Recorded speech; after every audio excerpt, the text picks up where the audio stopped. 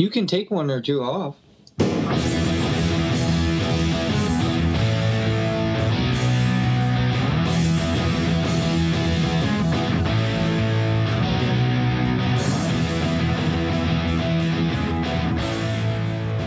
All right, Zig at the Gig, Kodacrosa Dish. What up, homie? Yeah, welcome to the Zig at the Gig podcast, the C-Level Special Edition. Volume Working 2. title. Yeah, episode 2 of the C-Level Special, episode 30 of the Zig at the Gig podcast. 31. I just put one out today.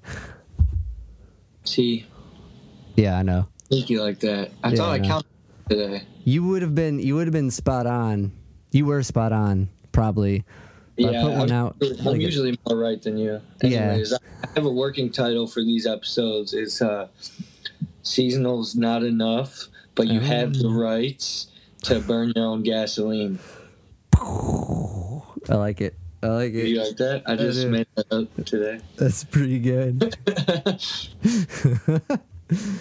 So yeah, kicked it off with a nice intro song by The Clash there, Safe European Home, from their second record, Give 'Em Enough Rope. Yo. That was, for me, that was my favorite Clash record for a long time. The second record. Same, that's a good, I can say that about everyone. Yeah, I know. The Clash is rough. Like, because you can make any of those albums fit. What is it? Let me pull up the other thing while we're talking about it. So yeah, what's up with you? Nada, man. Just been like quarantine. I feel like you went to launch into podcast mode, and then I kind of cut you off. No, you're good. I just been quarantining, my friend. I've been like hustling, doing all the online stuff, trying to rework the stream game because my interface that went to my iPod broke, and I can't use OBS because my laptop gets really hot and like shuts everything down. So I have to find a way to make the phone or the iPad work. You ever try a fan? Like a nice wind? Yeah, no. Just put it outside. No, yeah, it was really windy today, brother. It was really windy, brother. You utilize the elements, you know. So you tell me to not move around too much. Yeah. I'm seeing you move all around. Yeah, I got a very nice mic that allows me to move as much as I want. You got. I'm just imagining you when you get close to your mic on your live streams and it clips like crazy. Yeah, well, I think I fixed it. I think I fixed it. Yeah. I was gonna say I saw you were testing again today. Yeah, today's test was pretty much spot on, like as far as like no clippage from the guitar or from a. Well, that's good because you've done like 8 test videos, so I figured by now. Yeah, no one's gonna care when I do a real one. Speaking of streams, I want to bring up a friend. I want to see if you can name this friend. It's probably gonna be a little choppy, but tell me if you can tell which one of our friends is this who's probably been quarantined for a bit too long. Oh, I already know.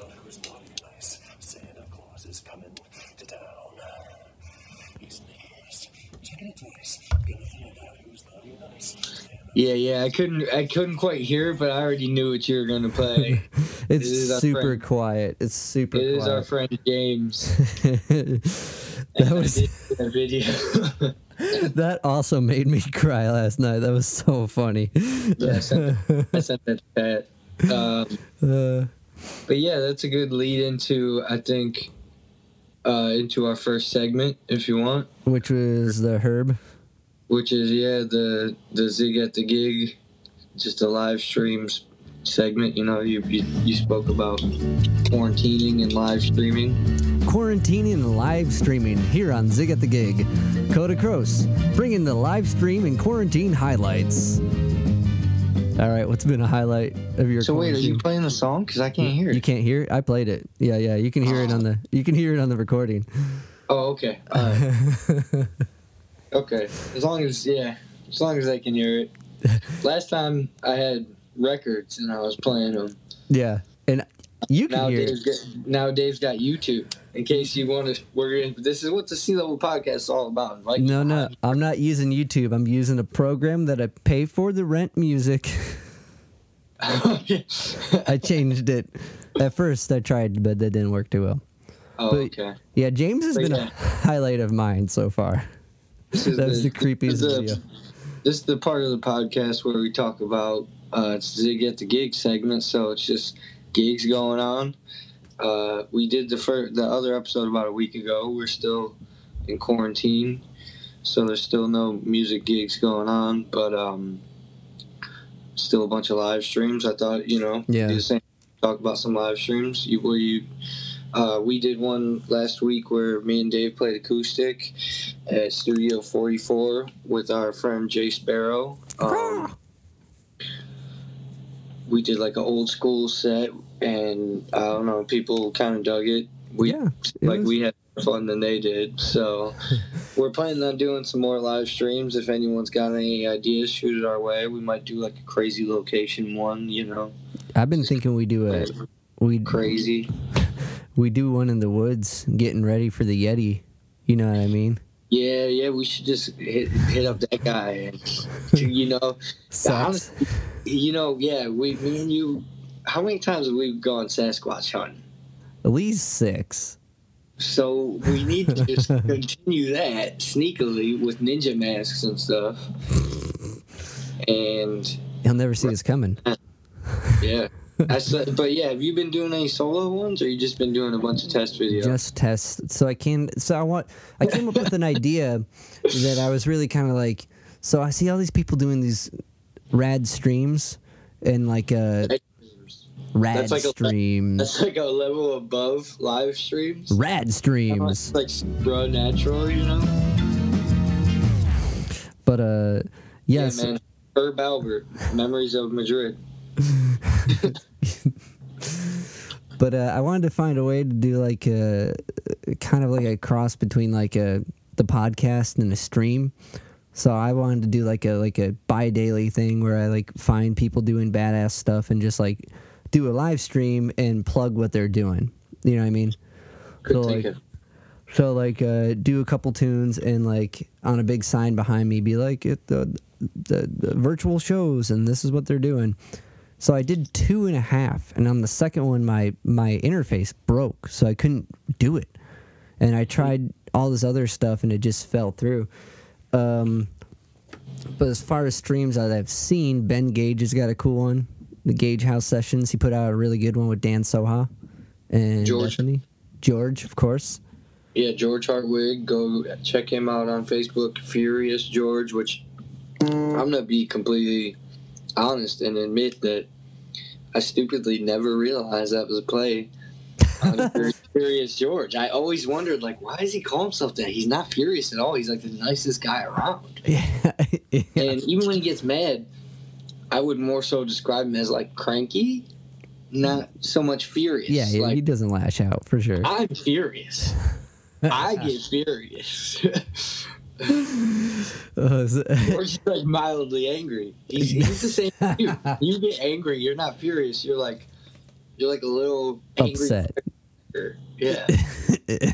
Mildly angrily. I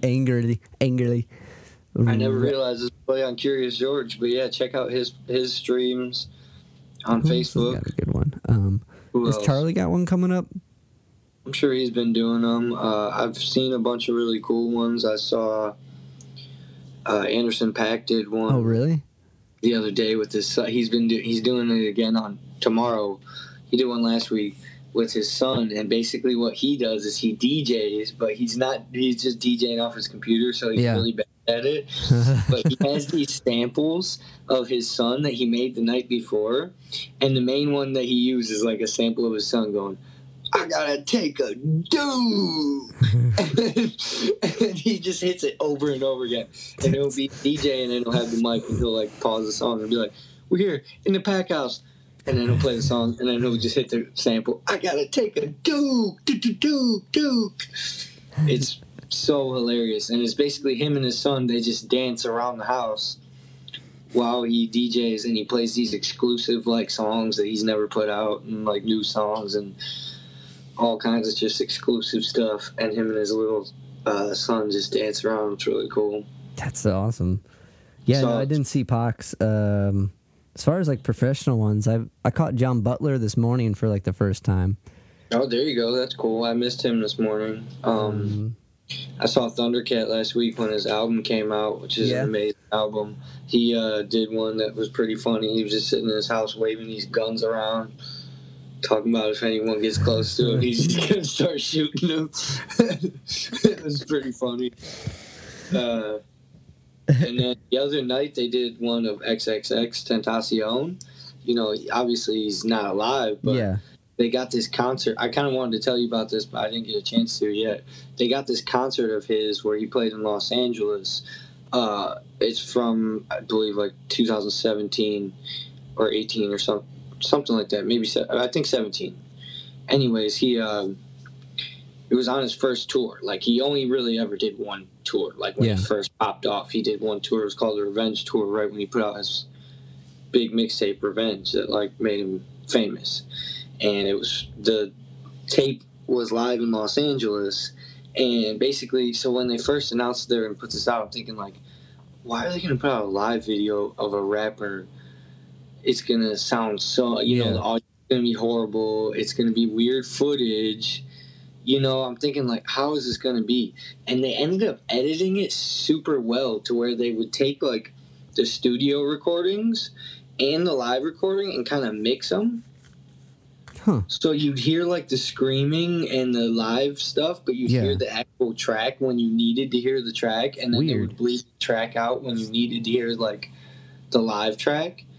And they edited it in such a nice, like, perfect, pristine way. I was just so impressed. And Devin came over, like, right at the tail end, so he got to see part of it, too. And he was just, it was really cool, man. It was amazing how they edited this. It was an hour-long set. And it was crazy, too, just seeing the way he, like, dude, he controls a crowd like I've never seen anyone. He's, like, screaming at them, yelling at them, giving them orders. At one point, he just leaves the stage. He's like, you guys aren't doing good enough. I'm not feeling the energy. You get yourself right, and I'll come back. And he leaves, and there's, like, 30 people on stage with him. Jeez. So there's... And he's like, clear the stage. He gets all these people off the stage.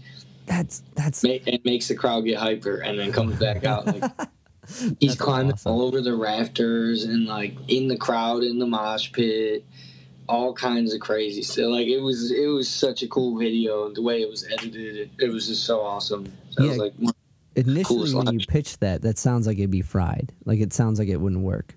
Yeah, it'd be really rough, but it was cool, and it was on a live stream, so I don't know if they plan on putting it out in the future or not as, like, a DVD. I'm sure they will, or just a YouTube video or something, but they deleted it afterwards, so. Damn. I watched it twice. It, like, looped on my TV, but after that, it cut.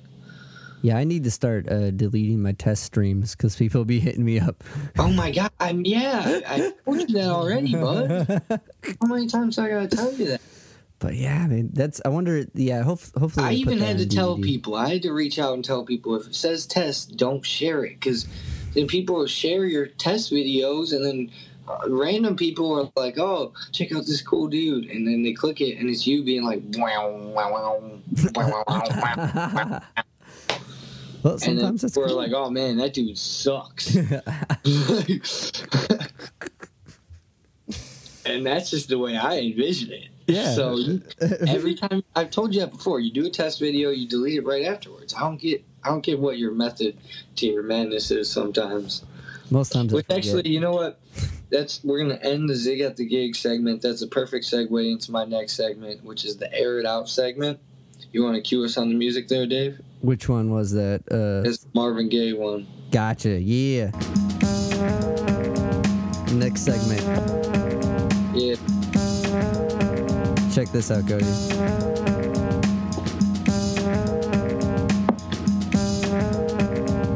Oh, you can't hear it. You can't play. Just end it. You can't play more than 30 seconds. Looping it. Yeah, well, it was a loop, so I was trying to play Pat saying "Freak the Week." Oh, that'd be cool, but yeah, maybe I'll try.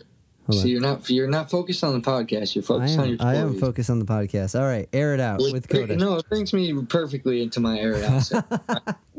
My first part of the Air It Out segment, and the main crux of my Air It Out segment, I said I wasn't going to do this every time. Yeah. But I told you I'm a furious person. And I'm furious at you. You're the main topic of my air out segment today. Okay. All right. It's a buildup of many things. It could be how you don't delete your test videos. Yeah. It could be how you're playing with your toys and not focused. I'm focused, man. I'm just queuing up your next track. I can go on and on. There's a list, but the main thing I wanted to air out is your raw and utter hatred for the great David Bowie. And I'm just gonna break this down for you in terms. You can speak once I'm done breaking it down. I'll let you have a hatred for Bowie. Nope, stop. I'm gonna let you rebuttal when I'm done. Okay. I'll break it down for you here. So, I'm listening to these episodes of your podcast, and you always end it with, clip of the Sea Level song, and it's like I told you before, you gotta end it with the end of Ziggy Stardust, where he says Ziggy played guitar. And so here's the thing, it's like, you got a theme song and you've never embraced it. Like you said, how many years now? So I was listening to the podcast with George where you talked about the whole Ziggy story. Yeah. How many years now have people been calling you that? At least 5, 9. 10. Yeah. Ever since I've met you. Yeah. So it's more than 10. Yeah, it's probably like 15. Yeah, yeah. And in all those 15 years, which is about like half your life, more maybe. Yeah. You never fully embraced the theme song that's laid at your feet. So I wanted to present you with my name, Dakota. Yes. There's no songs. There's a whole album called Coda. Okay. That's Coda. There's no songs that say Dakota played guitar or Dakota played bass. You know what I mean? So I'm going to hit you with another one. George. There's no song. There's that one where they say guitar, George knows all the chords. Oh, yeah, you're right. What's one? That was a bad example. Which one is that? Which one is that?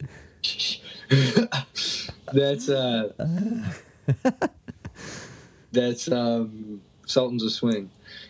Oh yeah. Okay. But yeah, no, Pat. There's no songs that say Pat played the drums. That'd be a horrible song. It might be a great song. No. You have a theme song.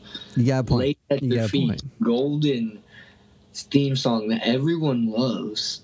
It's like a kind of played out classic rock song, but it's not like Hotel California or like Don't Stop Believing. You know what I mean? It's a cherished, loved song and it's laid at your feet. And so I'm just telling you, first off, you need to learn it.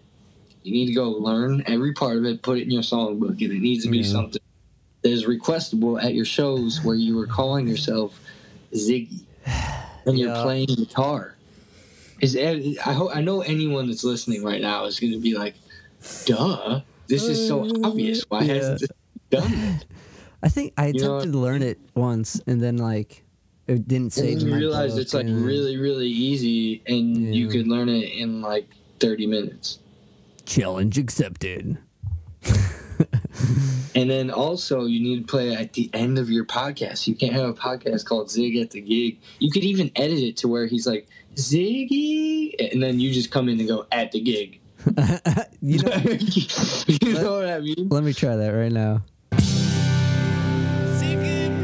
At the gig. It doesn't really work. See? No, that's fucking 100% solid, man. Pull up a song that says Coda or Pat where you can just do that. I don't think you can. So why don't you count your blessings, baby, and just and learn to love David Bowie, okay? That's the first part here. I feel like I went on a little long about that. That was a brutal one. Yeah, I feel it. I also wanted to air out AT&T is a horrible company. I've been dealing with them lately, and I want to ask anyone listening to the podcast how long they've ever been on hold with a company, because I was on hold with AT&T for so many hours. Like 2? 2 in one sitting. If you count up all the times, it was about like 8 or maybe like 6 or 7. I was just trying to get a hold of them, man. I guess with all this stuff going on, they got the same amount of calls, but so basically I had to just keep calling them, and I had to get the right time. I finally got the right time, but that's definitely a trick. So with Air It Out, those are the 2 negatives. We want to do 2 positives. I wanted to do 1 positive and just say art is awesome. True. That's a positive, you know. Yeah. I'm like obsessing over visual, like comic book art. I showed you some stuff last time we were hanging out, but I've just been hitting up like smaller artists, you know, to try to get like little pieces done for like $50. Some artists even do like $25. Like, you know what I mean? Who some people have been hitting up? I've been hitting up people from like all across the globe, dude. Yeah. I talked to this dude from Ireland the other day. Whoa. And me and him were working on a secret piece that I can't tell you about on the air, but I can tell you about it off the air in the private Snapchat. Gotcha. But yeah, I'm just working on a lot of little things like that. I'm talking to some local artists too. Okay. But can't really reveal anything yet. Fair enough.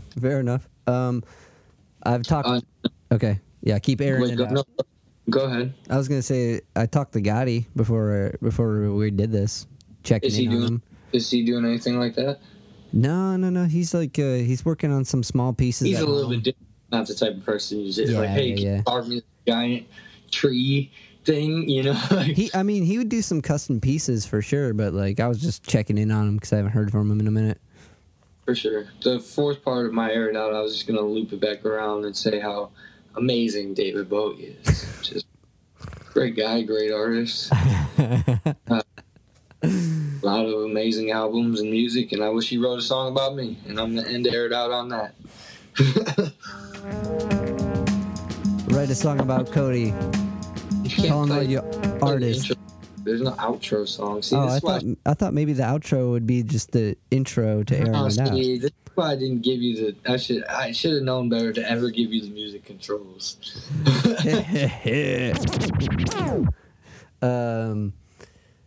But yeah.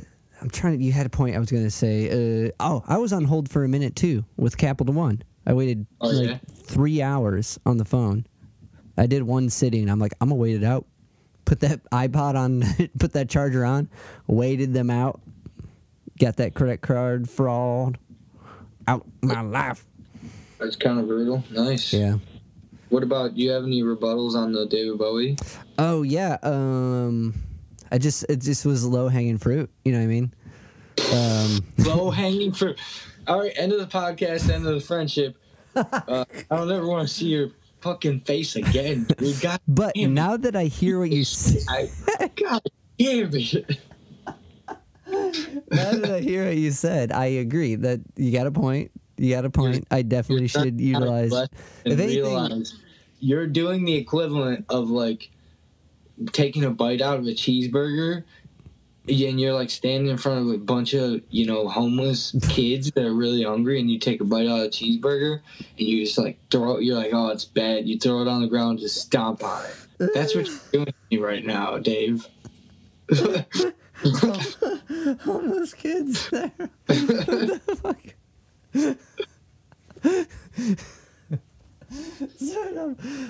Yeah, you got a point. I definitely should learn it. That's gonna be my goal. Is to learn and live stream that tune. You don't have, so correct me if I'm wrong, you don't have any David Bowie in your repertoire? Not yet. Yeah, man. I already knew the answer to that question. We know that because we tried to cover some David Bowie for our release show, yeah. And me and Pat brought it to the table, and I quickly realized that me and Pat have a much deeper knowledge of David Bowie's music than you do. Yeah, for sure. Not that I've always been at the point with like most people. I'm gonna get into people eventually. Yeah, I mean, like I'm gonna go down the Bowie rabbit hole. I'm gonna go down the I said that too. Rabbit hole. I used to say that too when I was like 13. But yeah, at one point I'm going to. You know, right now I like the hits, like, you know. Obviously, you don't like the hits because you didn't learn the biggest hit that has your name in it. Yeah, I like, you know, London Calling. Dude. I love David Bowie. It's great. You know, like, Whole Lot of Love. Good tunes. He made love to his ego. Like a fucking leopard messiah, dude. Are you kidding me? Well, can I bring up the point, looking at that Iggy Pop poster behind you? He's a street walking cheetah. He made love to his ego like a leopard messiah. What's with these guys and big cats? What? What's with Iggy Pop, David Bowie, singing about big cats, leopards? You're trying to retract and no, change. I'm just I'm trying to segue into. You did a whole Jedi mind trick, Luke. Watch my brain. You even made me turn in a circle and everything, so you would trick me. But it's not working, bud. Let's go to the next segment here. You're not getting off that easy. I know anyone that listens to this is gonna be like, yeah, Dave fucking sucks for that one. That was a good point, and I was gonna bring up that crazy big cat documentary on Netflix. But all right, what's the next segment? The next segment. Okay, so now I got two more new segments that I figure a little bit shorter, just kind of try them out, goofy little things you could maybe use in the future if you like them. Next segment it's going to be called Your First Instrument. Cue the Slayer song. Go.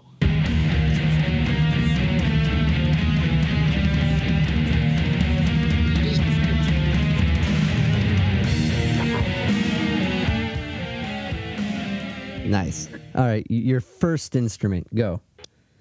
So yeah, I just wanted to say, like, you could ask your guests, like, so I'll go first, obviously. So, like, not necessarily the first instrument you got, but the first instrument that, like, you actually connected with.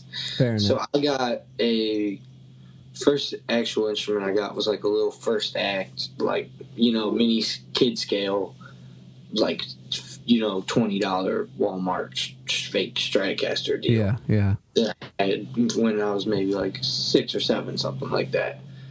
And I never tuned it or learned how to play it or even did anything with it. You know, it just kind of sat there. And then when I was like maybe 9 or 10, I think about 10, I got my first what I would call my first instrument, which is this guitar right here. All right, and we're looking at BC Warlock. This BC Rich Bronze Warlock. I know if Timmy ever heard this, he would make fun of me like crazy for talking about this.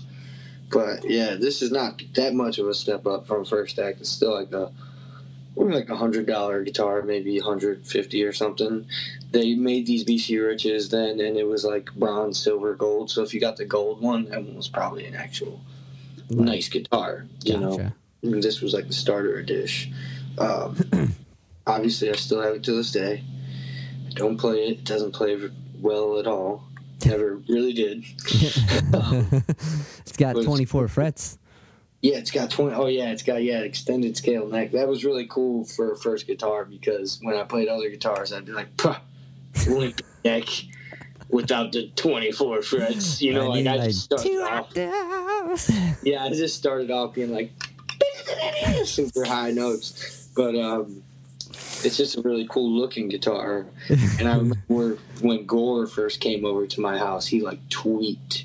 He like completely tweaked when he saw this guitar. He thought this was like the Omega coolest thing he had ever seen. It's a pretty sweet guitar.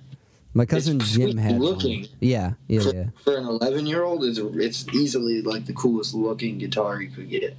Oh, for sure. It's got a sticker on it right here in the center. Yeah. I told you I was thinking about doing live streams where I talk about all the stickers on my guitars. I think that'd be cool. This sticker right here in the center is a Pink Floyd Dark Side of the Moon sticker. Wait, I think I know where it came from. Let me hear it. Let me hear your pitch. It came from a pair of boxers. Yep, you nailed it. You got the same one?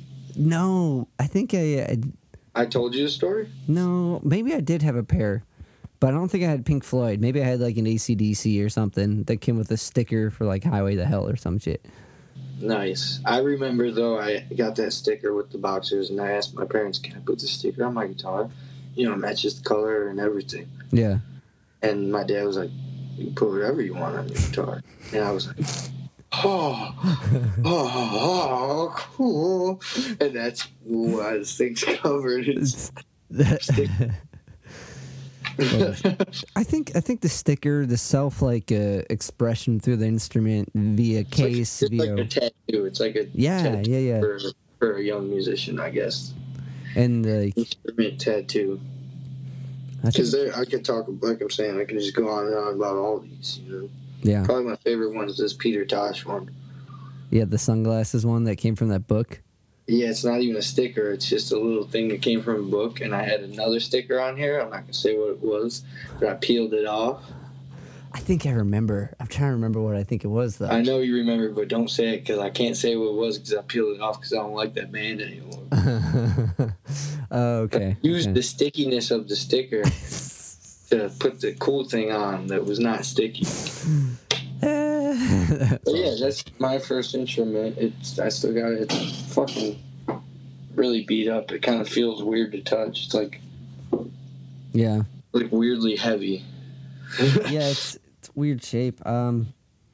So yeah, what's yours, man? You got so many instruments. I've never actually heard this story. Surprisingly, the first guitar I got was my brother's old Squier starter pack guitar.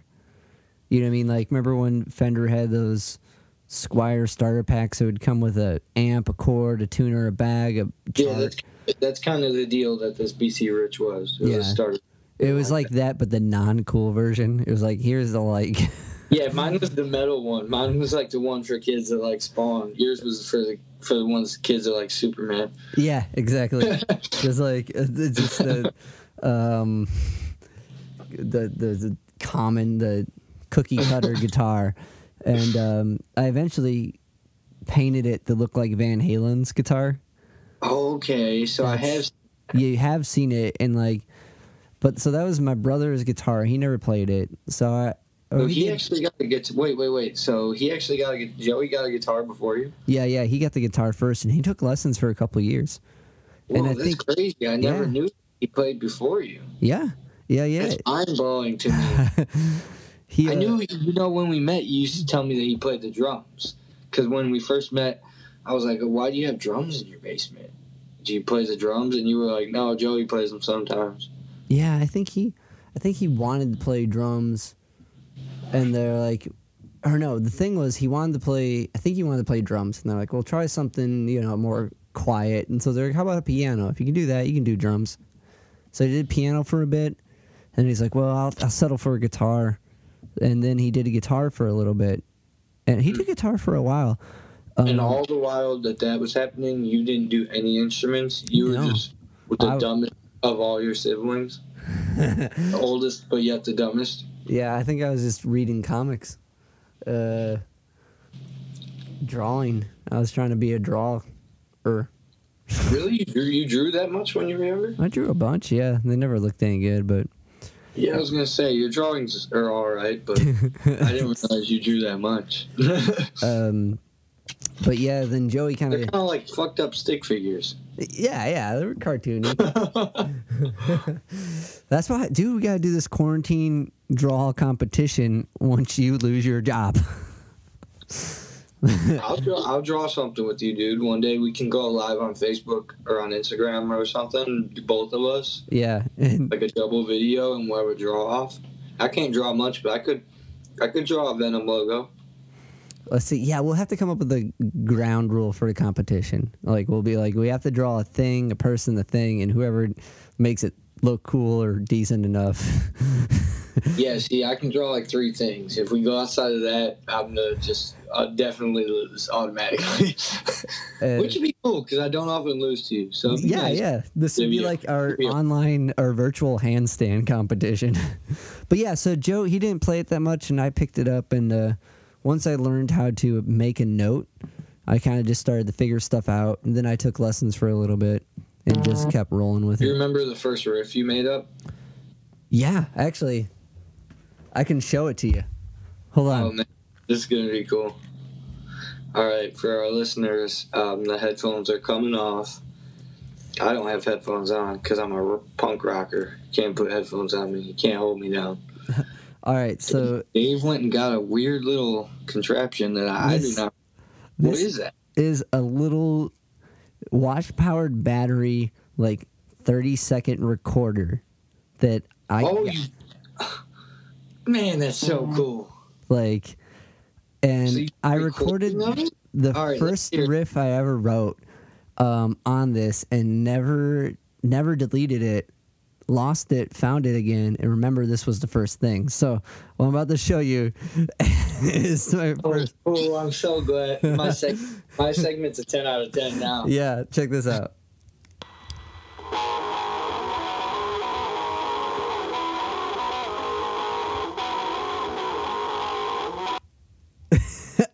That's it. That was awesome. Yeah. Could you hear it? Yeah, kind of. I mean, at first it was louder, but Here, then let me try it. Let me try it.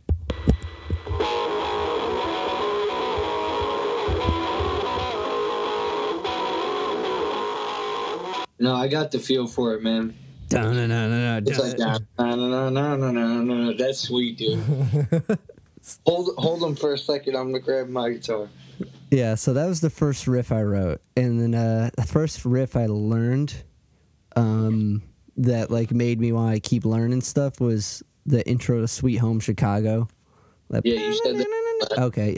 Said that in the last one. This is the first riff I wrote. I don't remember exactly how it goes, but I just remember the three notes I was messing with were like.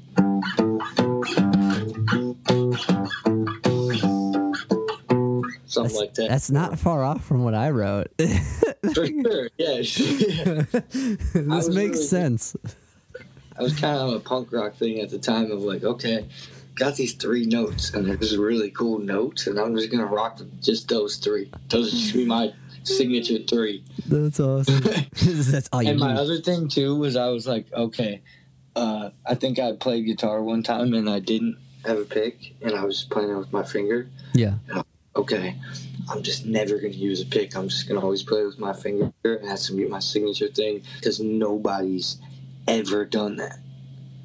And that's what I thought when I was like 10 years old. I was like, no one's ever just not used a pick. I'm going to be the first person to ever do that.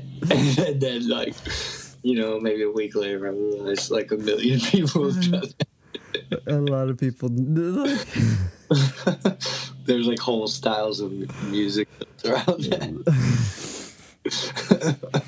But that's like one of those things. I thought I invented finger picking. I'm like Eddie That's Payne. like one of those. Don't play with a pick. That's one of those awesome like things you think though when you first start. It's kind of like that Mike Watt story with him and D Boon being like, "How do you like your strings, loose or tight?" Oh like, yeah, it is kind of like that. Yeah, you're right. There's something so like pure and like naive about starting stuff and not having like a clear example. Like it's awesome. So you would say that was your first instrument was the. Yeah, that was my first guitar. The one that you painted as Eddie Van Halen guitar. Yeah. The first like instrument I tried was the trumpet and the drums for some like audition thing at school. That's cool. Yeah, I played sax too around the time that I got my BC Rich. But I didn't take it seriously like I did with guitar. Yeah, same. Like I didn't want to play the trumpet. If anything, I wanted to play the drums, and they're like, "Yeah, that's sorry, sorry, punk." For you.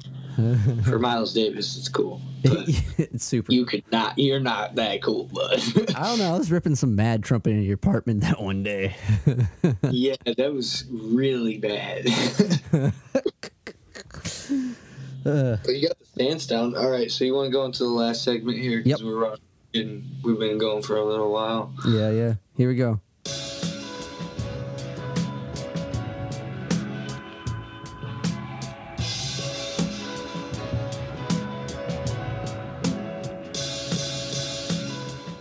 There it is. That came out really quiet for some reason. Yeah, and you DJ'd it up, messed it all up with your bad DJing skills. But yeah, that was I don't know. I guess this is a bad weird segment or whatever. But it's another one that I could kind of you can only do when I'm here. But I want to do a segment where I just bust out every now and then a cool P-Funk album. Okay. I was talking to, sometimes you have these like what I would call internet friends. You have them internet friends. People you talk to on the internet that are your friends. You might have seen them in real life sometimes. The person I'm going to say it's Noah's dad. Okay. Jerry Crow, Uncle Jerry.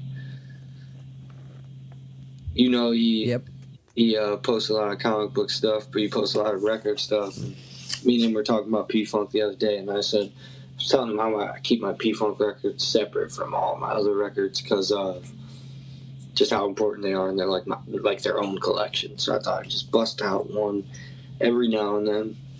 That song we just played was a clip from California Dreamin' off of this record, which is Eddie Hazel's solo record. It's called Dames and Guitar Things. Damn. Really cool record. It's got a cool version of California Dreamin'. It's got a cool version of I Want You, She's So Heavy. That's cool. Cool. For those who don't know, I know Dave knows this, but for those who don't know, Eddie Hazel is the guy who played solo on Maggot Brain. He's the quintessential. He's not the original guitar player for Funkadelic, but he is the quintessential, the most, highly regarded one. Of course, he's not around anymore. He passed, but this is a really cool record.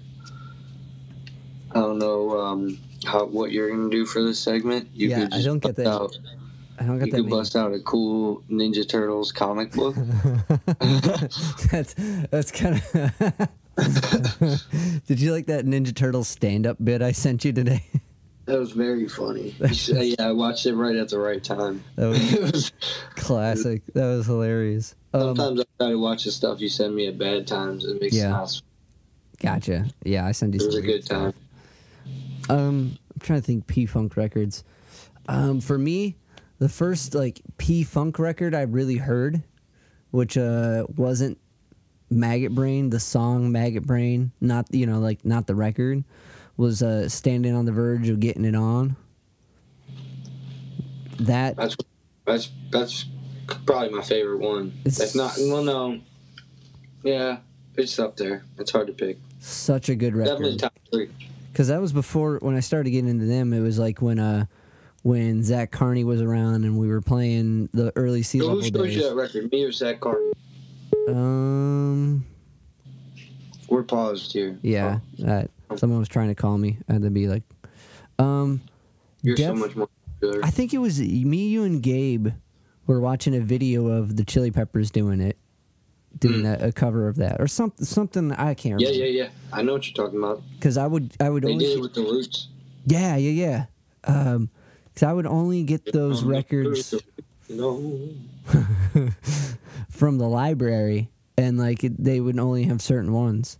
And the first one I bought was that one. I'm not legally allowed to speak on a library on a podcasted recording. But that's cool that you could go there. I kind of forgot a record and found it under my car seat, and then I returned it. But that was ooh. Yeah, so I'm also not trying to go that way for a while. So you got any segments or anything you want to bring up before we dive into the album? Thing the podcast is supposed to be about? I was going to bring up funny videos from Instagram, but that didn't go over so well as far as the volume. I got to figure that out. So I'm going to put the pin in that segment until next time. But okay, that one now. Let's dive into the record. Can you hear that? Yeah, that sounded good. You turned it down. It's probably good. Probably good. All right, I don't know if this band's going to sue us. That'd be cool. Could we get a lot of money if we sued ourselves? I don't know. If we had a bad lawyer and a good lawyer?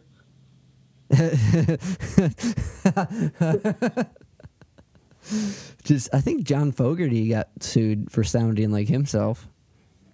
Nice. Well, so we could probably get sued for being ourselves. First band to sue themselves for sounding like themselves. First band, yeah. All right, so that was the first track off our new record. I figured we can like break down the maybe like half the record this time, since we've been going for a minute. You really? I don't know. I think we'll breeze through it. You think we will? Because I got stuff queued up. Oh, you're going to play clips? Yeah, I figured. Well, let's get into it. We'll see how it goes. We haven't been going that long. It's only been like 40 minutes, right? Okay. 30, 40 minutes. We started at 9:15. It's 10:07. Okay, so it's been like 50 minutes. Yeah, so we're about an hour in for our listeners who've put up with us this far. So yeah, Backpack Train. That's the first song on our new record, Burn Your Own Gasoline. That's what we're here to talk about. Backpack Train it's a standard. We didn't actually write the song, but it's an old cover. We wrote the I wouldn't arrangement. Call it a cover. We arranged it and wrote it, our version of it. It's a standard song that we started playing a long time ago, back when Jay was in the band, and we used to do a more stiff, sort of basic version of it. It's essentially the same, the beginning half. Yeah, we kind of did more of a cover of it back then. And then we stopped doing it after he wasn't in the band. It wasn't a song that really carried over. I don't think we ever played it with any other drummer until we rewrote it, per se. I wouldn't even say we. You pretty much just came in with a new arrangement of it, and you had added a couple riffs and a different little feel to it and made it feel way cooler. I think we started doing it. I remember close. We did, the first time we did it was with Lee, and the first show we played it at with the new arrangement was with Lee. Pat was with us. It was when we played in Port Huron, Michigan at that DIY venue. And impeccable memory. I remember driving, and I just started the podcast around then. And I was going to do a podcast with Matt while we were on there, because it was us and M. Moody, and Pat was playing. It was just Matt and Pat at that was time. Like years ago, dude. That was like 2015. Yeah, it was a long time ago. And that was the first time. Those aren't up on the thing anymore. What? Those episodes? I don't think they ever made it. Yeah. I know for a fact I didn't do one that day, so. My bad. No, they totally, like, there's one that's on the Sea Level website that I didn't upload, and probably aren't going to, but these things are on Spotify. Yeah, sick. Yeah. I just submitted it to be on Spotify, and they never told me if I made it or not, so that's awesome. Yeah, all of them are up there. It looks nice and everything. Woo! I did a good job. But there's this one podcast called The Ziglet that's popping, and we gotta stab that guy. End this podcast. I'm just kidding. Yeah. If the FCC of podcast listens to this, we love Ziglet. I wish him the best. I don't even know if it's a him that hosts the podcast. Actually, yeah, we're taking this segment to just plug how great the podcast Ziglet is. Check out the Ziglet podcast. It's about stuff and other things, and it's probably got promotions. But yeah, for me, the point that really made Backpack Train, this rendition of it, stick out was this bit. Feedback.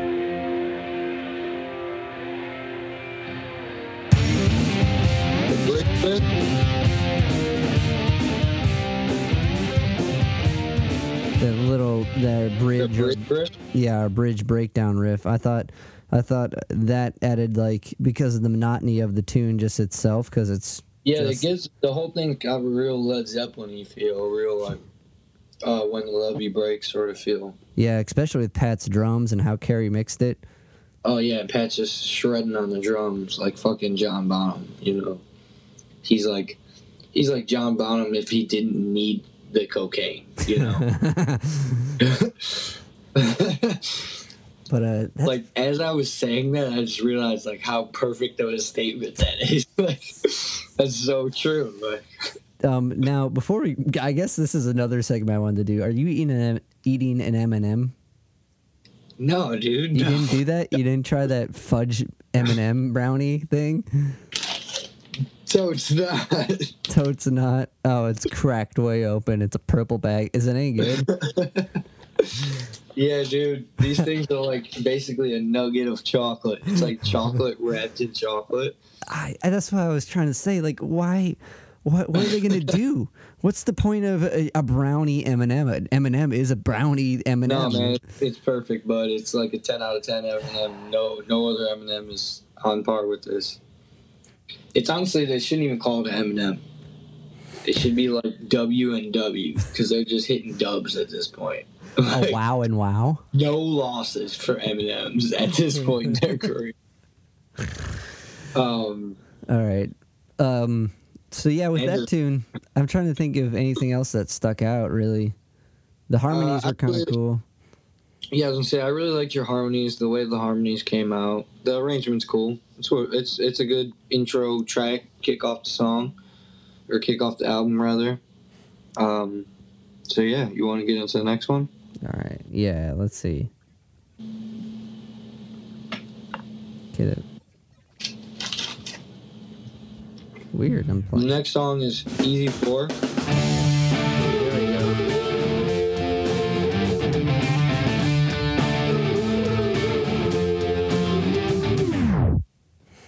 All right, that's the first.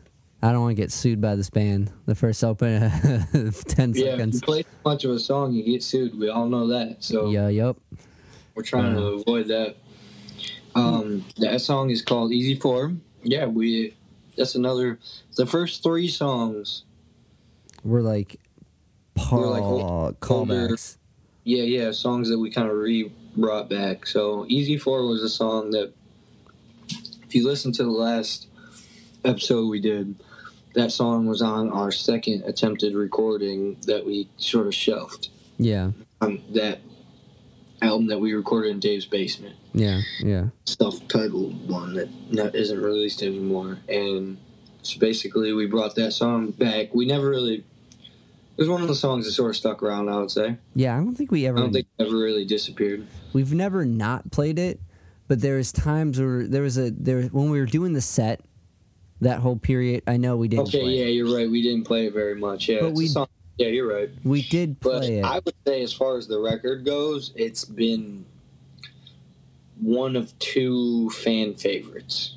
For sure. That's definitely I would say it's top 2 songs as far as fan reactions. For me, it wasn't top 2, but for the fans, I would definitely say it is. It's actually 88.3's been playing it apparently. Yeah, it's pretty sick. Videos from our friends at different times of them playing it. So shout out to 88.3 for playing it. Yeah. They're really cool there. Yeah. And yeah. Coolest radio station. My favorite part of this song is the harmonies, because when we originally wrote this song, it didn't have those harmonies that you hear on the record at all. The beginning part, you mean, or the part that you just played? So the.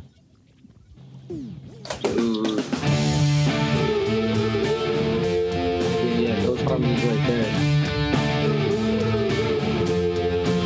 I don't think you had to play them again. Yeah, because you played them and not the ones you just played. So if people were listening, they'd be like, "Oh, those ones he just played." Yeah. Well, there's a lot of harmonies on the chorus.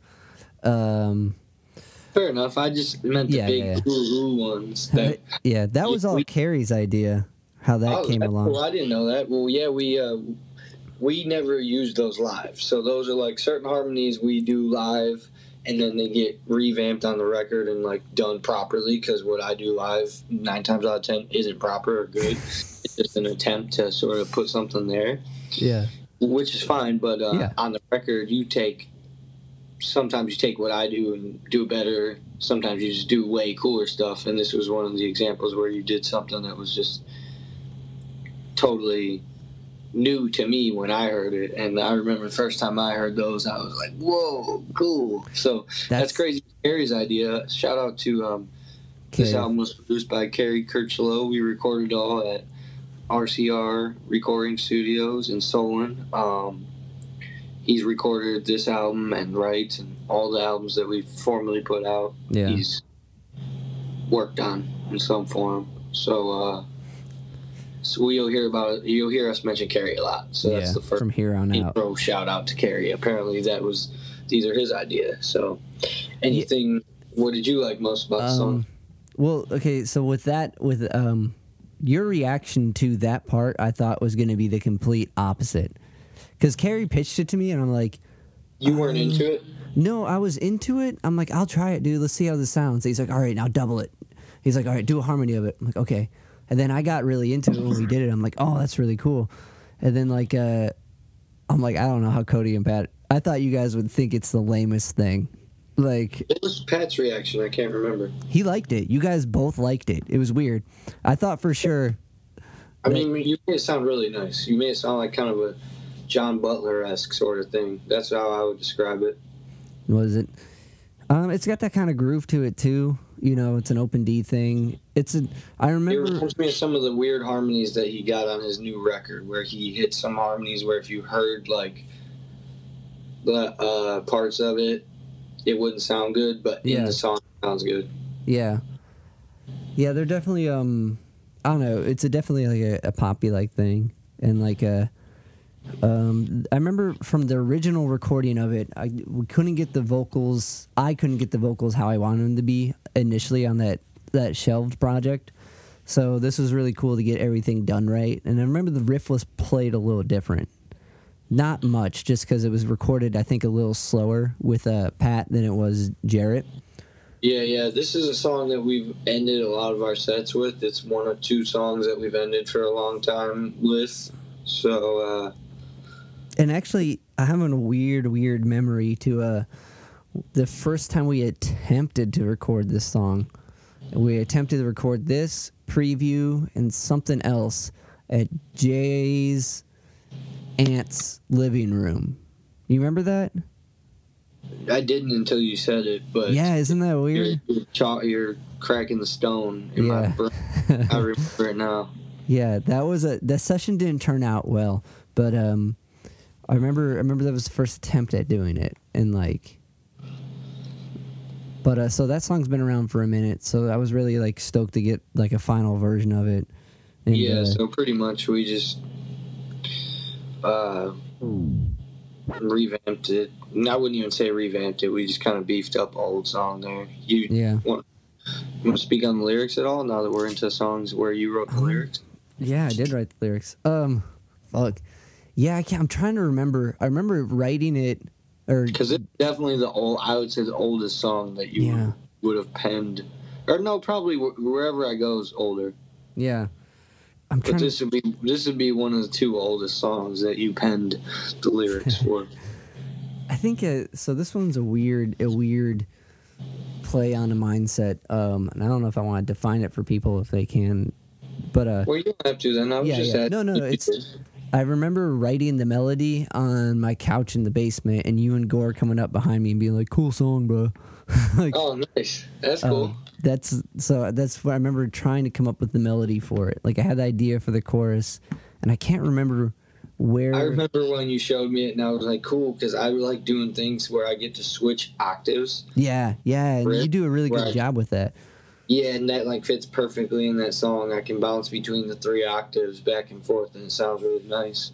And it like beefs it up. Hold on, I gotta charge my laptop. Plug it in there, buddy. I got my phone plugged in like a professional. Dave is not nearly as professional as me, and everyone knows that. Well, if I would pan my phone so you can see the amount of wires I got going, make sure all this shit still runs. Yeah, and if I would pan my phone, and you would just see just music, records, and instruments, and no wires, all organics. Earth. Water, fire. Yeah, just organic materials. So yeah, that's Easy 4. That's the second song. We're gonna get into the third song on the record, which is, like I just said, the oldest song. It's called Wherever I Go. Check this out. So this sound right here, this like spacey sound, is this is their OG recording? No. couldn't. Where I'm at, It just probably sounds like that because it's going through the phone to you. Yeah, no, totally.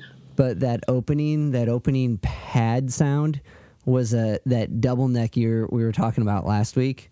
Oh, you used that on this? Yeah, I use that on wherever I go. I used that on all the songs. On this record? Yeah, on all of them, just about. You used the double neck guitar? Yeah, because the 12... Every song on this record? The 12-string, anything with 12 strings. Oh, you're blowing my mind so hard right now. I don't think anyone's going to enjoy this conversation as much as I do now. Like, so... Always want... You didn't get a picture of you record or a video of you record? No, but Carrie made like the weirdest face. Carrie is like... This is going back to the David Bowie thing. You know, you've ever since I've met you, you've looked like Jimmy Page when you kind of back down. You got the weird hair and the thing, and you got this double neck. Stupid. You didn't take the opportunity to get a video or a picture of you recording with it, and I've never seen you use it. I've never even seen you touch it. I don't think. I used it from this record a lot because we needed like electric so backup. cool. Can you speak on that? Can you speak on any guitars you used on the? What guitars did you use on the first two tracks? On the first two. Well, the first two I used the... Why don't you run the listeners through, if there's any tech geeks listening, run the listeners through the gear you're rocking. Because I know I was just using my bass, which is just a Fender Squier jazz bass, rocking into my pedals. And then wasn't I going direct, or was I running through an amp that carried I'm pretty sure you went direct. I think I just went direct. Yeah, we went direct a lot this record. I used the Mitchell 12-string for Backpack Train, and then I used that Mitchell's kind of like your main guitar. Yeah, for anything in C. I keep that one in open C. And the other one is the 12-string Fender, which I keep in... Oh, that's your main guitar. Yeah, I use that one a lot. The Hellcat. And I put that through even acoustic gigs. That's what I use the most. Yeah. That's like in an open D. So I used both those, and then I used the working part of that 12-string, or that double neck, because it had an electric... The 12 strings is the part that works. Yeah, so I used that to beef up the sound of the record. So like when I layered guitar tracks, I used the acoustic, and then I used an electric. So everything on the first 3 songs is 12 strings? Yeah, I think... You didn't use any 6 strings on the first 3 songs here? I don't think so, no. Nice. That's really cool, man. That's cool if there's anyone listening that cares. Maybe on That's Burn. Cool to me. Maybe on Burn I like back something up with like a 6-string. Well, no, I'm talking about just the first 3 songs. We'll keep going, we can get into that. And the cool part with the Wherever I Go is when I was playing the riff on the 12-string, the pickup was making a sound on the 6-string, so when I would switch to the 6-string, that's that opening sound, that weird spacey sitar sound, came through the broken pickup of me playing the 12-string through the 6-string pickup. Whoa, mind blown. Like some Jimi Hendrix shit. Yeah, it was really cool. And I'm like, oh, Gary, this is the coolest thing. We got to do this for the whole song. So it goes through the whole song. And really? Like, yeah. It was a whole take. I think we did 2 of them. Like... you just let that fucker ring for 3 minutes? Well, no, I'd play it. So I'd play it on the 12-string, and you would hear it through the 6-string that was broken. So like that, but it sounded like just a weird dissonant version of that tune of what was being played on the 12-string. I gotcha. So that, to me, on the record, this was like the one I really, really wanted to record, and like for me, really had to like piece together right, because I had all these vocal harmonies in mind. The song, we had this was one of the first songs we ever tracked, right? Yeah. And or at least attempted to track in your basement. So there's a really, really old recording of this that was on our first original release of Seasonal's Not Enough, which, like I said last time, you can get in a private Snapchat for a lump sum of money. The fans only. Know about. Yeah, to see the whole fans only. But yeah, there's that recording, from Dave's basement, from like one of our very first recording session with Henry Rapp. Yeah. And me and Carrie referred to it quite a bit to get stuff. So you used it as a reference track? Yeah, we used it as just a reference to hear where everything was at. Like, well, yeah, so that's pretty cool. So anyone who doesn't know, the way that we track all of our records and this one, we start off with the bass and drums, and me and Pat pretty much record together. Yeah. With Dave doing a scratch track. So all of my parts and all of Pat's parts get recorded at the very beginning. Yep. And we kind of build a skeleton, me and Pat, and then we leave this nice little skeleton body. And Dave sort of spends a long time fleshing it out with the first you got guitars, right? Yeah, so I usually do the rhythm tracks and some harmony stuff, and then I would do the leads, and then I would do the vocals, because I knew that would be the most tedious. Yeah, you usually do vocals last, and then after vocals we add like any keys or harmonica or trumpet, additional things. Whatever. You know. Yeah, which that's always my favorite part of recording, when everything's done. Same. That's when you're sprinkling the sprinkles on top, so it's really fun. But I just wanted to say that so people know when I say, like, oh, the first time I heard this. So a lot of things get done while me and Pat aren't there, while Dave's working with Carrie. And then... I drive... I don't put you guys through that bullshit. I drive Carrie crazy, and then... A lot of it's Dave just trying to hit one note over and over again. So yeah, wherever I go, that's one of my favorite songs you've ever wrote. You want to talk on the lyrics at all? They're really nice lyrics. Yeah, they're written out of anger and that one I remember. That was you wrote that. You wrote that when you were really young. Yeah, and I changed the verses a lot and like kind of rewrote them for the record. Woody Guthrie. But this one was it was kind of like a it was at the time of everyone's about to leave high school type deal, and you don't know where you're gonna go. And I was in a relationship at the time, and like it was kind of like, well, you know, wherever you go, hopefully it works out. Hopefully, you know, I go too type deal. Yeah, no, I kind of knew where that was going. But I just want to put it out there for the listeners. I like the lyrics a lot. I like the song. I remember when you first showed it to me, when we first started jamming on Sea Level stuff. I've always liked it. I always thought it sounded like a Dave Matthews song or something like that. Thanks, man. So, like, I think it eventually kind of evolved into being like a thing, like a song about like not knowing how a relationship will turn out, but kind of being hopeful that it might type deal. You know, you're like, But, as far as the recording goes, once again, I really like the harmonies, how the harmonies turned out. And thanks, man. The whole thing turned out really nice and beefed up. It was just a really perfect version of a song that we kind of couldn't just get right before. Yeah. And Jarrett, God damn it, Jay Sparrow from Studio 44. He recently listened to it, and while we were doing the acoustic stream, he was like, wherever I go, that's how it should have been. That's how it should have been, man. Good job. And I'm like, yeah. So it was cool. It was cool to hear for someone who went through the tracks with us. Yeah, he wrote that song with us. That song was wrote with Jared. So Jay, fuck. I know. We're both. You got me. I was gonna bring up some harmonies example. So.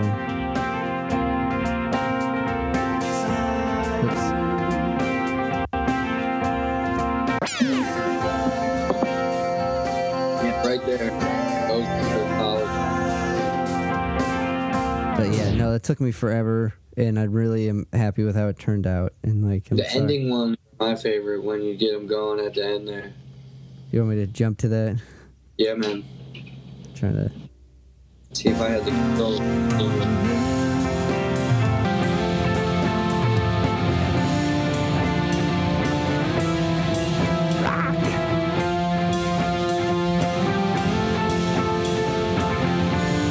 Yeah, for me, this was like a Foo Fighter like thing.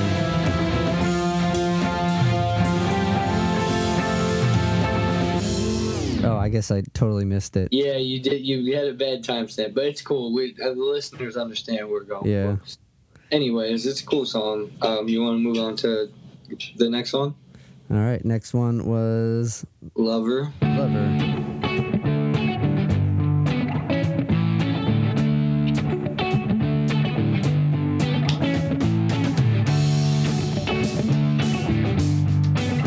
This band's gonna sue the shit out of. Yeah, actually, end it. Yeah, end it. Yeah, that's actually one I get sued on. End it. Can't let that go for 30 seconds. Yeah, because that one is a cover. It is a cover, but it's a botched cover. So yeah, we rearranged it and made it our own too. But I wouldn't say like where Backpack Train is a standard, and I would say that's a traditional song that we arranged. Yeah, this one is just a cover that we kind of rearranged, but it's still definitely a cover version of Devendra Banhart in his version or his song called Lover. Why don't you speak on how you found that song and that I don't know what artist up with that song? So that I learned that for an ex-girlfriend who introduced me to Devendra, and he's like this really cool singer-songwriter guy. And actually, I'm rocking the tee. Well, that's his shirt? Yeah. It's just this dude drinking coffee. Whoa, man. Did you do that on purpose? No. Because you're rocking no tee. But, yeah, she got me really into him, and he's like this amazing artist. And, like, so I wanted to learn a song for her, and I tried to learn that, and it just fell, like, he's such a unique singer. It didn't work out, and I got all the lyrics wrong and stuff. But I started doing it all the time. And then when I would play with Michelle Gaw, who sang harmonies on this record, or on that track, when I would play sets with her, she would hop up and do the harmonies. And, like, we got so used to doing it, I'm like, oh, I got to track Gaw on it. And so, yeah, I always just thought it was a fun tune that no one really, like, knew. And we changed it so much, it kind of became our own. And, like... Yeah, we've just been doing it for a while, a couple years. It's definitely not as old as the last 3 songs that we just talked about, but still older than the next 4 we're going to talk about. It's a cool song. It's a little jammer. I think people like it a lot. I think we do it a little bit more than I would like to live. Yeah. I think it's one of those songs you feel like we have to play because it's sort of like our most pleasant and presentable song, I would say. Yeah. For me, it's a groover. It's easy to, like... kind of like for people just kind of groove to. Yeah, like I said, it's pleasant and presentable. Pleasant. That's the way I would describe it. Our most like easygoing, and like I would say anyone could just pop that on and be like, all right, yeah, whatever. Sure. Yeah, these guys are all right. At least that. Yeah. Yeah. But also for me, it's kind of like a vocal thing. Like at that point, like if I can, that's because the first 2 songs we usually start with aren't like normal melodies. This is like the first one that's always a good, like, okay, I can pull off the rest of the gig. I gotcha. Type deal. My favorite part about this recording is not the harmonies, it's the... I was just about to say it. The bongos. Why don't you play the bongos? See, you're so bad at this. I had it. I moved it to make it sound better. But Pat laid down some really good bongos on the song right when I was doing a bass solo. Yeah. And Dave is trying to play it and failing so hard. I don't get what he's doing, but there we go.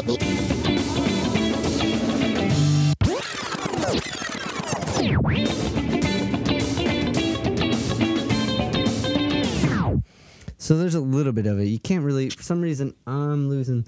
Maybe this would do it. All right, Dave, you're off the ranks. You just officially lost controls of the soundboard. Next time, I'm taking over with the record player again. What was it?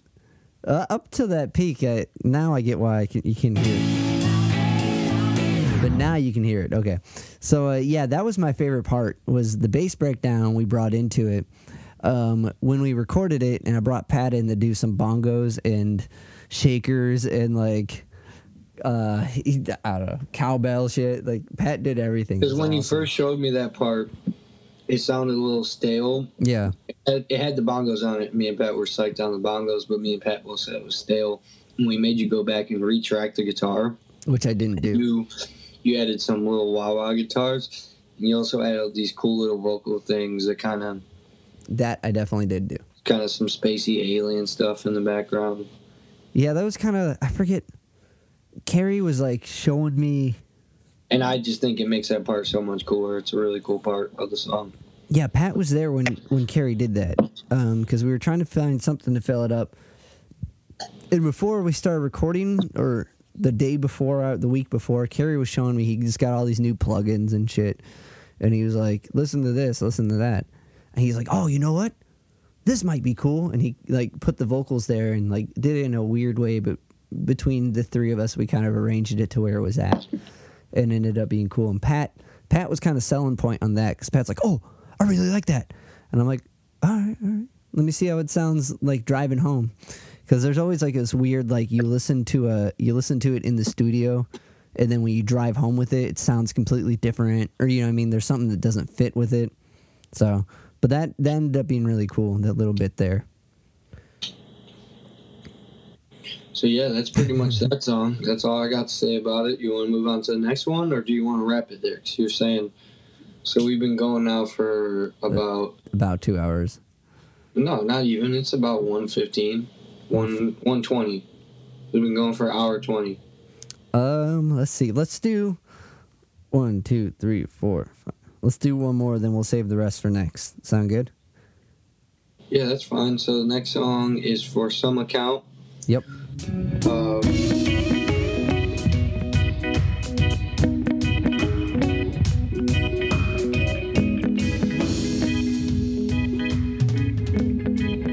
Alright, this one was like...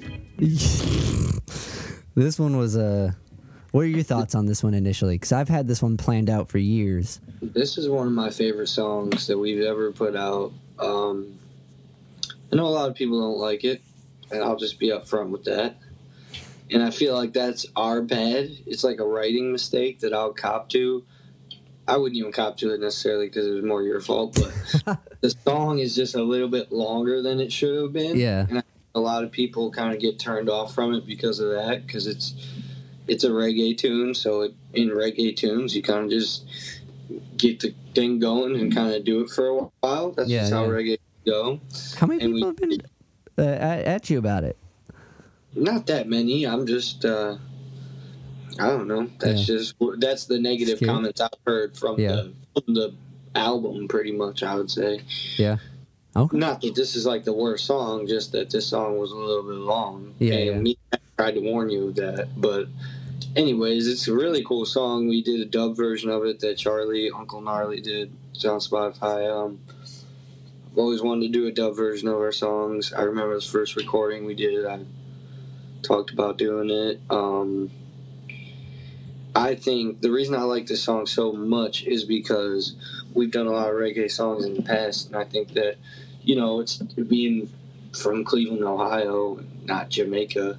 Yeah. It's hard to get that authentic reggae sound, And Carrie's worked with Carlos Jones a lot, so he really knows kind of how to do it. I'm not saying he's like the Bob Marley's producer, but if there's anyone in Cleveland that can kind of pull it off, Carrie's a good guy for that type of stuff.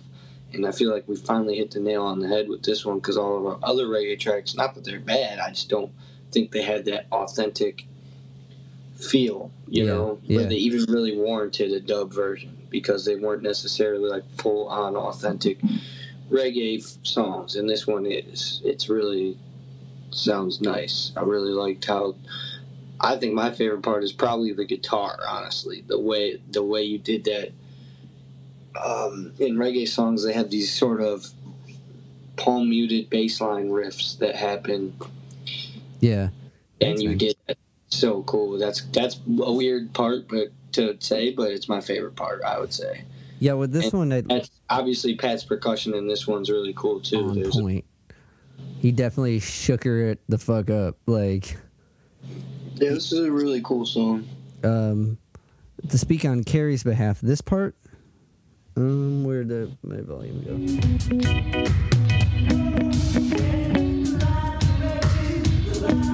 You can't hear the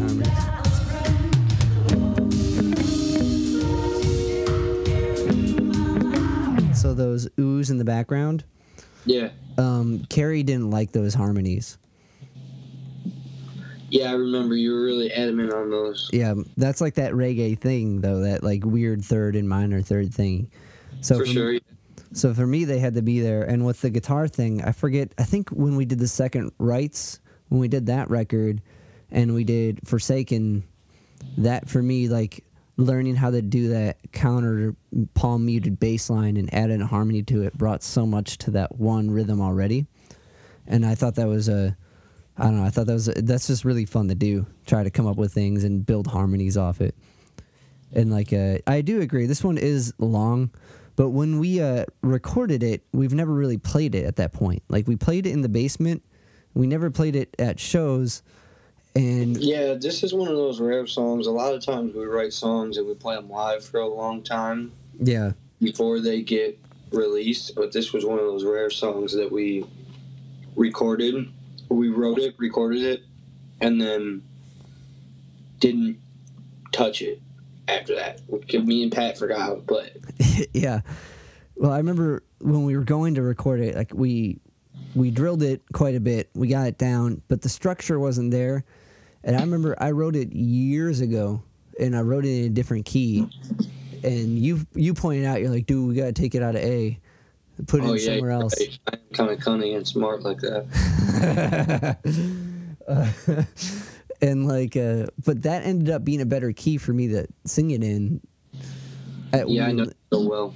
Yeah, oddly enough, usually that's not my go-to. But that being said, I wrote it like right around the time Nico quit Wanyama for a little bit. And he was kind of on my mind when I put the lyrics together about what he was going through. And I just kind of shifted. I didn't, it's not about his situation, but just someone going through that type of thing. And I think I told you about that before, but. Yeah, maybe. I don't remember. There at least one line from it is, and then I kind of just built off that. Yeah. But yeah, no, this one was weird. I didn't know, like, I knew it how I wanted it to turn out, but I didn't know if it would, just because we didn't play it as much as we did the other ones. Yeah, I was really proud of how it turned out, and I rallied to have it be our first single, and it was. Yeah. And a lot of people liked it, I guess. It went over pretty well. But I'd say people like Easy 4 more than this one. Yeah. Well, I mean, it's with the length of it. And when we listened to it, I remember me and you talking about, it doesn't seem that long. Fuck. It's like 5 minutes. It's 5 minutes and 15 seconds. What the fuck? Is it 5? I thought it was like 6. Let me, hold on. Well, shit. I'm queuing up the wrong track. Either way. It is 5 minutes, 56 seconds. Well, speaking of 5 minutes and 56 seconds, you want to wrap this podcast up? Because it seems like we might have gone 5 minutes, 56 seconds too long here. I'm trying to think, is there anything else that I want to throw in there besides Pat's cool rhythm? Yeah, Pat played really cool percussion, and the drums are really nice.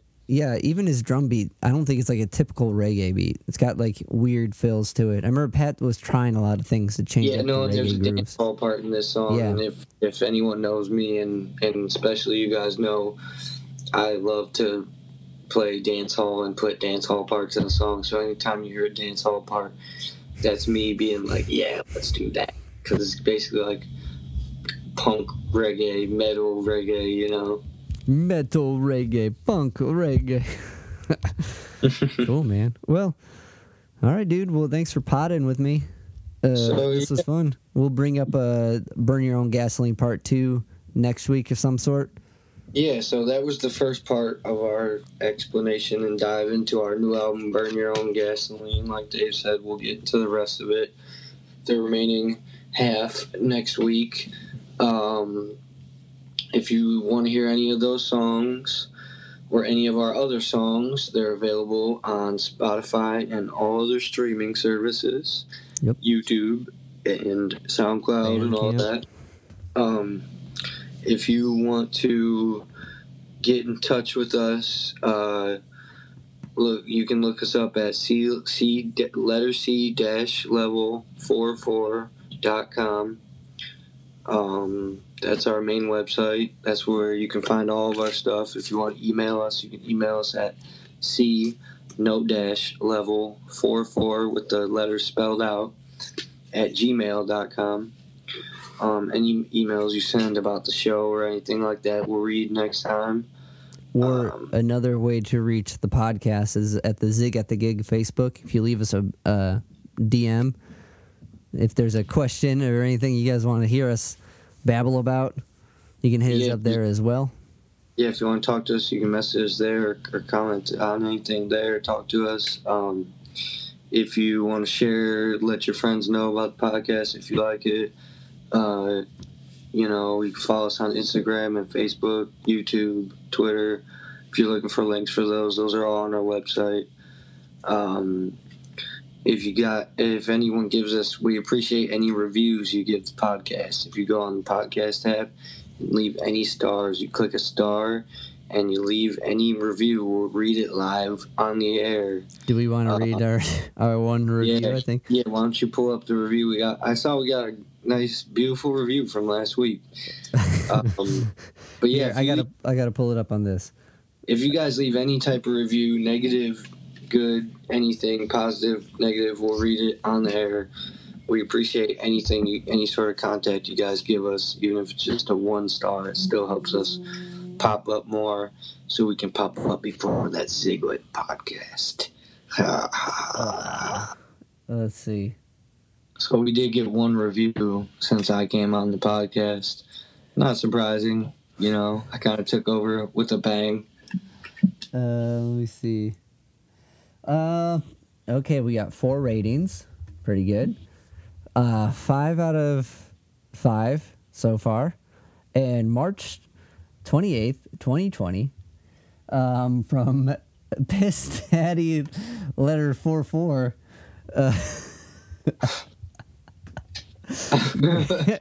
Yeah, this guy is Zig is cool. 5 stars.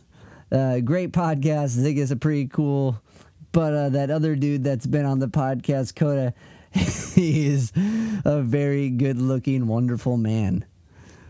I don't. That's nice to hear. That's a very nice. That kind of warms my soul. Who did you say wrote that? That sounds like a nice man. Piss Daddy. What a guy. What a great guy. Yeah. Appreciate you listening, bud. Appreciate the review. All right. Well, then let's hit that outro.